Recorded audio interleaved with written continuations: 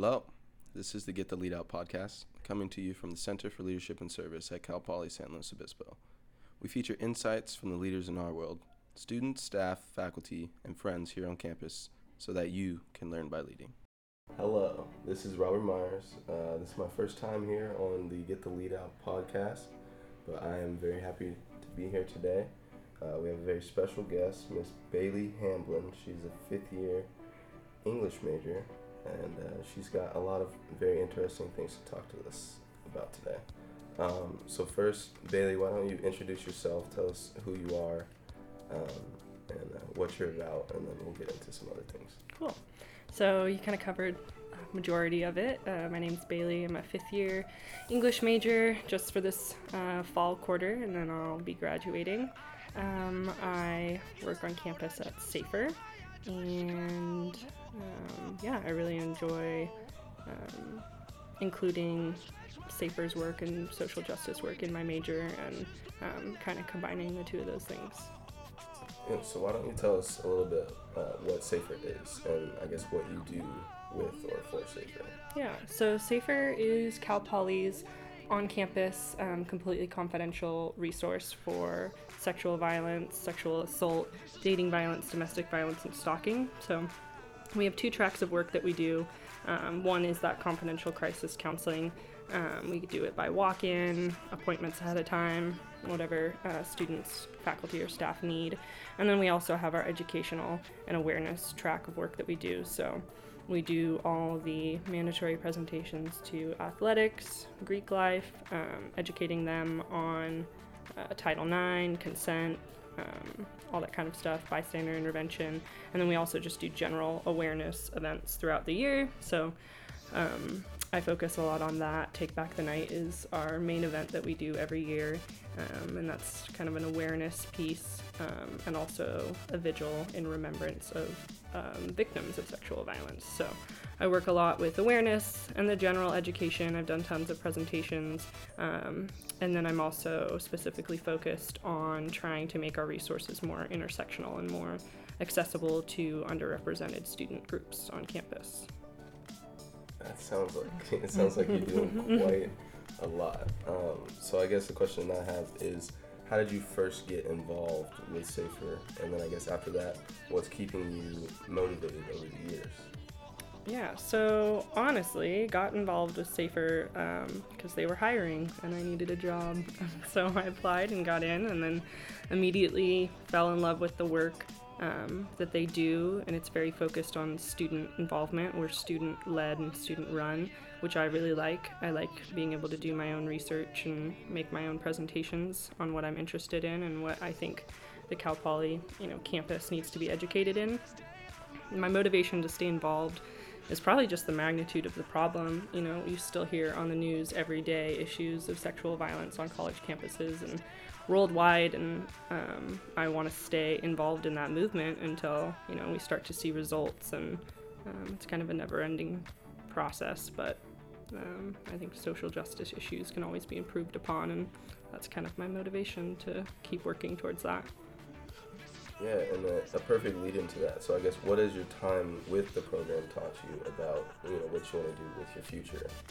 Yeah, so since I'm an English major, I love reading and I love writing, and I love reading kind of a little bit boring things with SAFER. I've read a lot of government reports and the CSU executive order, and I really actually enjoy that. And so I think my time with SAFER has taught me the legal aspects of social justice movements and how those can be changed and what impacts they have on the groups that they're trying to help or who it's hindering.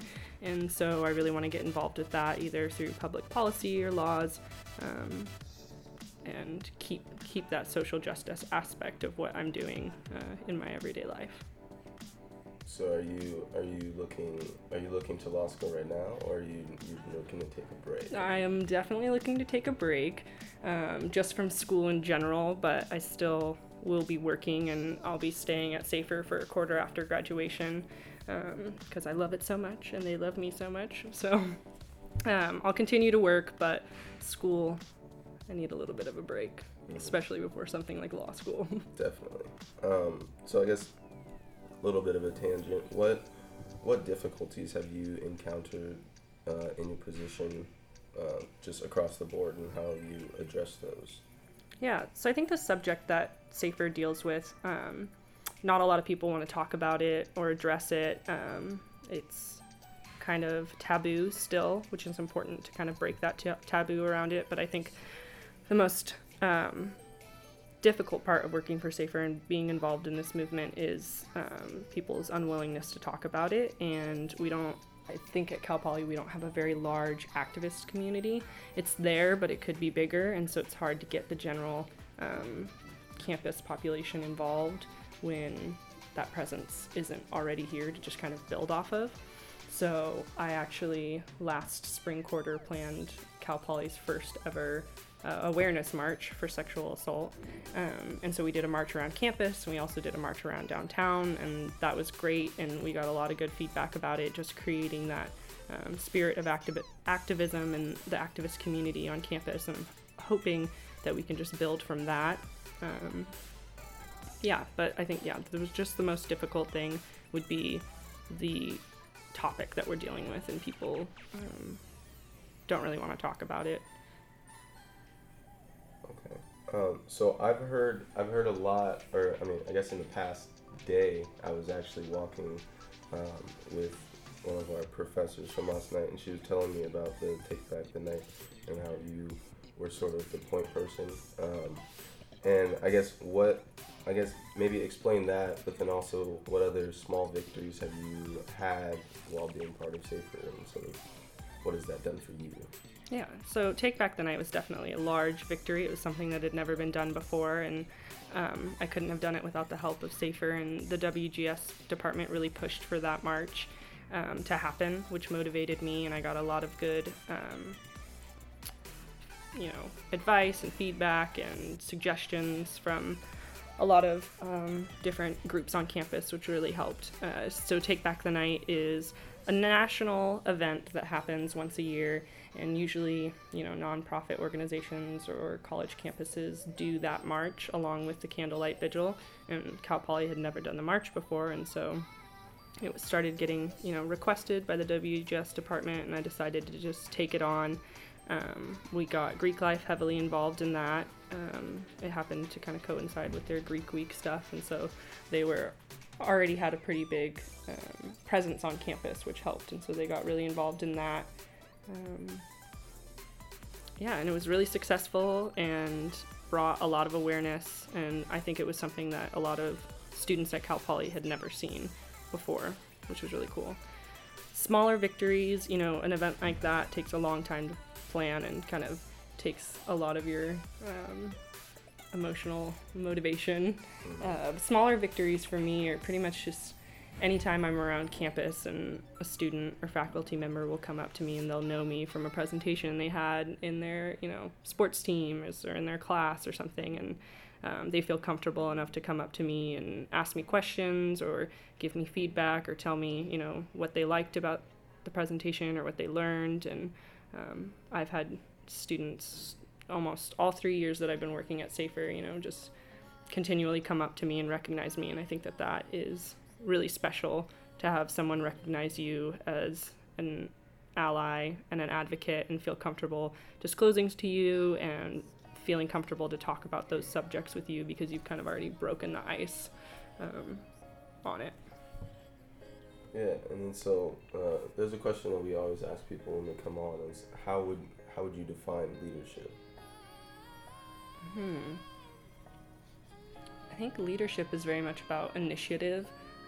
At SAFER, since it's student-run and student-led, you kind of just make your own projects and roll with it, and so whatever you're interested in. And I think that's something that all student leaders and leaders in general have in common and want to do is they see a gap, they see something that's missing in their community, and they take the initiative to fill that, however that may be, through a march, through a conference, whatever it is. I think not letting the non-existence of something stopping you from going out and doing it. So the march had never been done before, and I didn't let that stop me from creating the first one. And so I think that is what student leaders are all about, is creating new things and taking that initiative upon themselves to just do it.